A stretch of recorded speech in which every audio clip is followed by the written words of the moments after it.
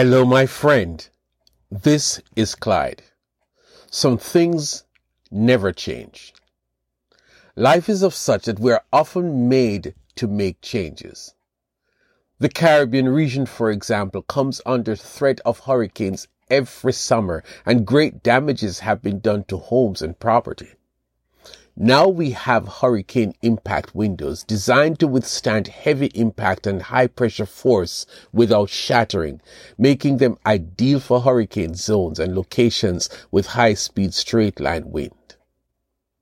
Well, we read in the book of Hebrews chapter 13 verse 8 that Jesus Christ is the same yesterday and today and forever. When we hear that scripture, it generates confidence and assurance that Christ, who is the head of the church, the captain of the Lord's army, he's never changed and never will. If we boast of a Christ who never changes, who is changeless, who is the same in history past, the same in our current world, and guarantees that he will be the same for all of time and eternity, then I propose that there are things about him that are equally changeless. One of my favorite passages is Matthew 16 verses 18 and 19, not because I have fully comprehended what it says, but because it provides for me a framework of my own relationship with Jesus. And I also say to you that you are Peter, and on this rock I will build my church, and the gates of hell shall not prevail against it. And I will give you the keys of the kingdom of heaven, and whatever you bind on earth will be bound in heaven, and whatever you loose on earth will be loosed in heaven. That text has not changed.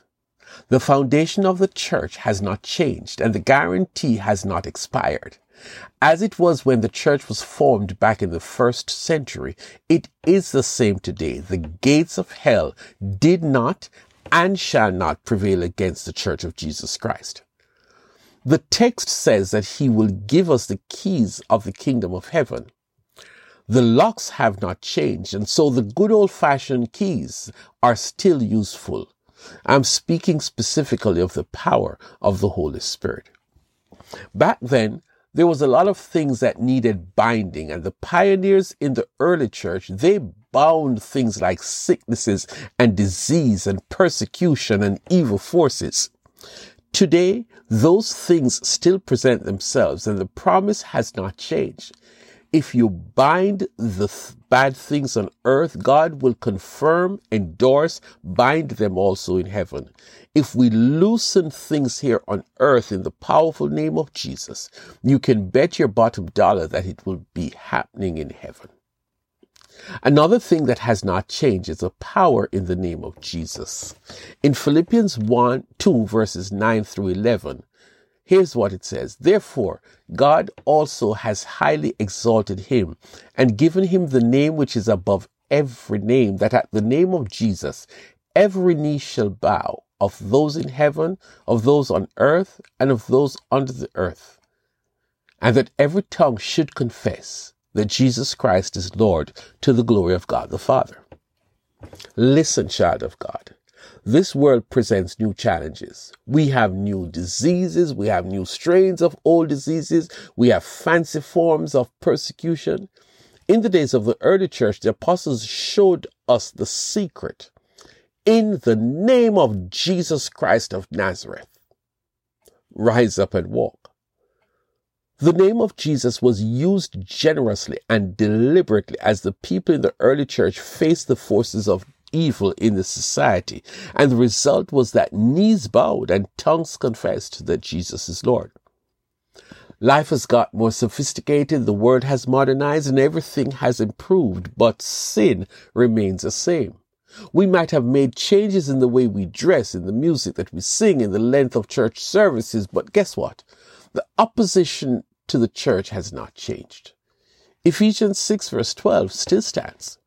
For we do not wrestle against flesh and blood, but against principalities, against powers, against the rulers of the darkness of this age, against spiritual hosts of wickedness in the heavenly places. Saints, the name of Jesus has not gone obsolete. It has not been recalled for maintenance and replacement.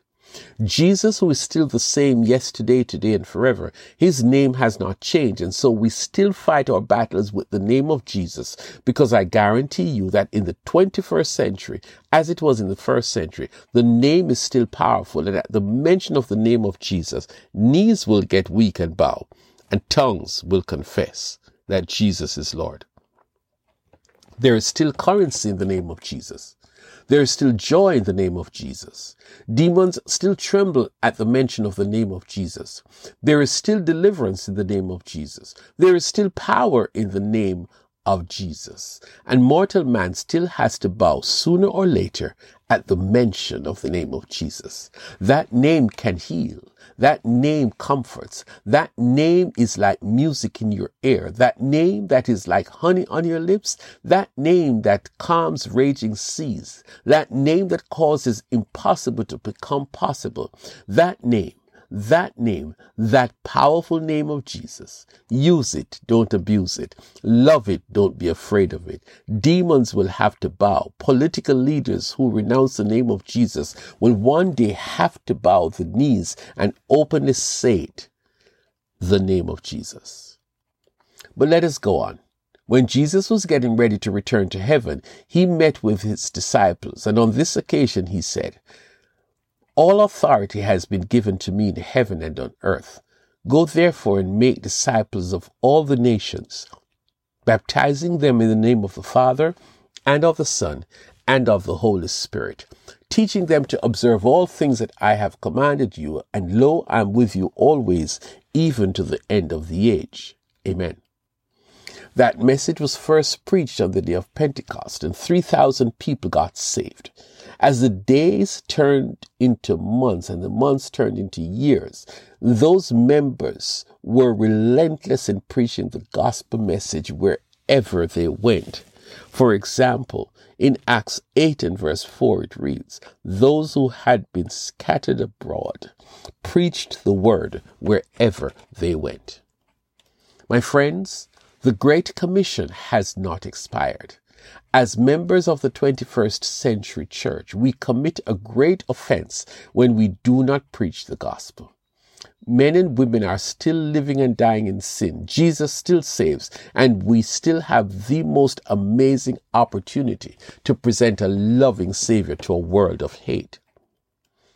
Paul says, "I charge you therefore before God and the Lord Jesus Christ, who will judge the living and the dead at his appearing and his kingdom. Preach the word, be ready in the season and out of season. Convince, rebuke, exhort, and with all long suffering and teaching." The church has not been replaced. The name of Jesus still carries power, and the old gospel of salvation is still current. Let us do what he has called us to do. Get deliberate in sharing Jesus with those who we know. Now is the accepted time. Now is the perfect day of salvation.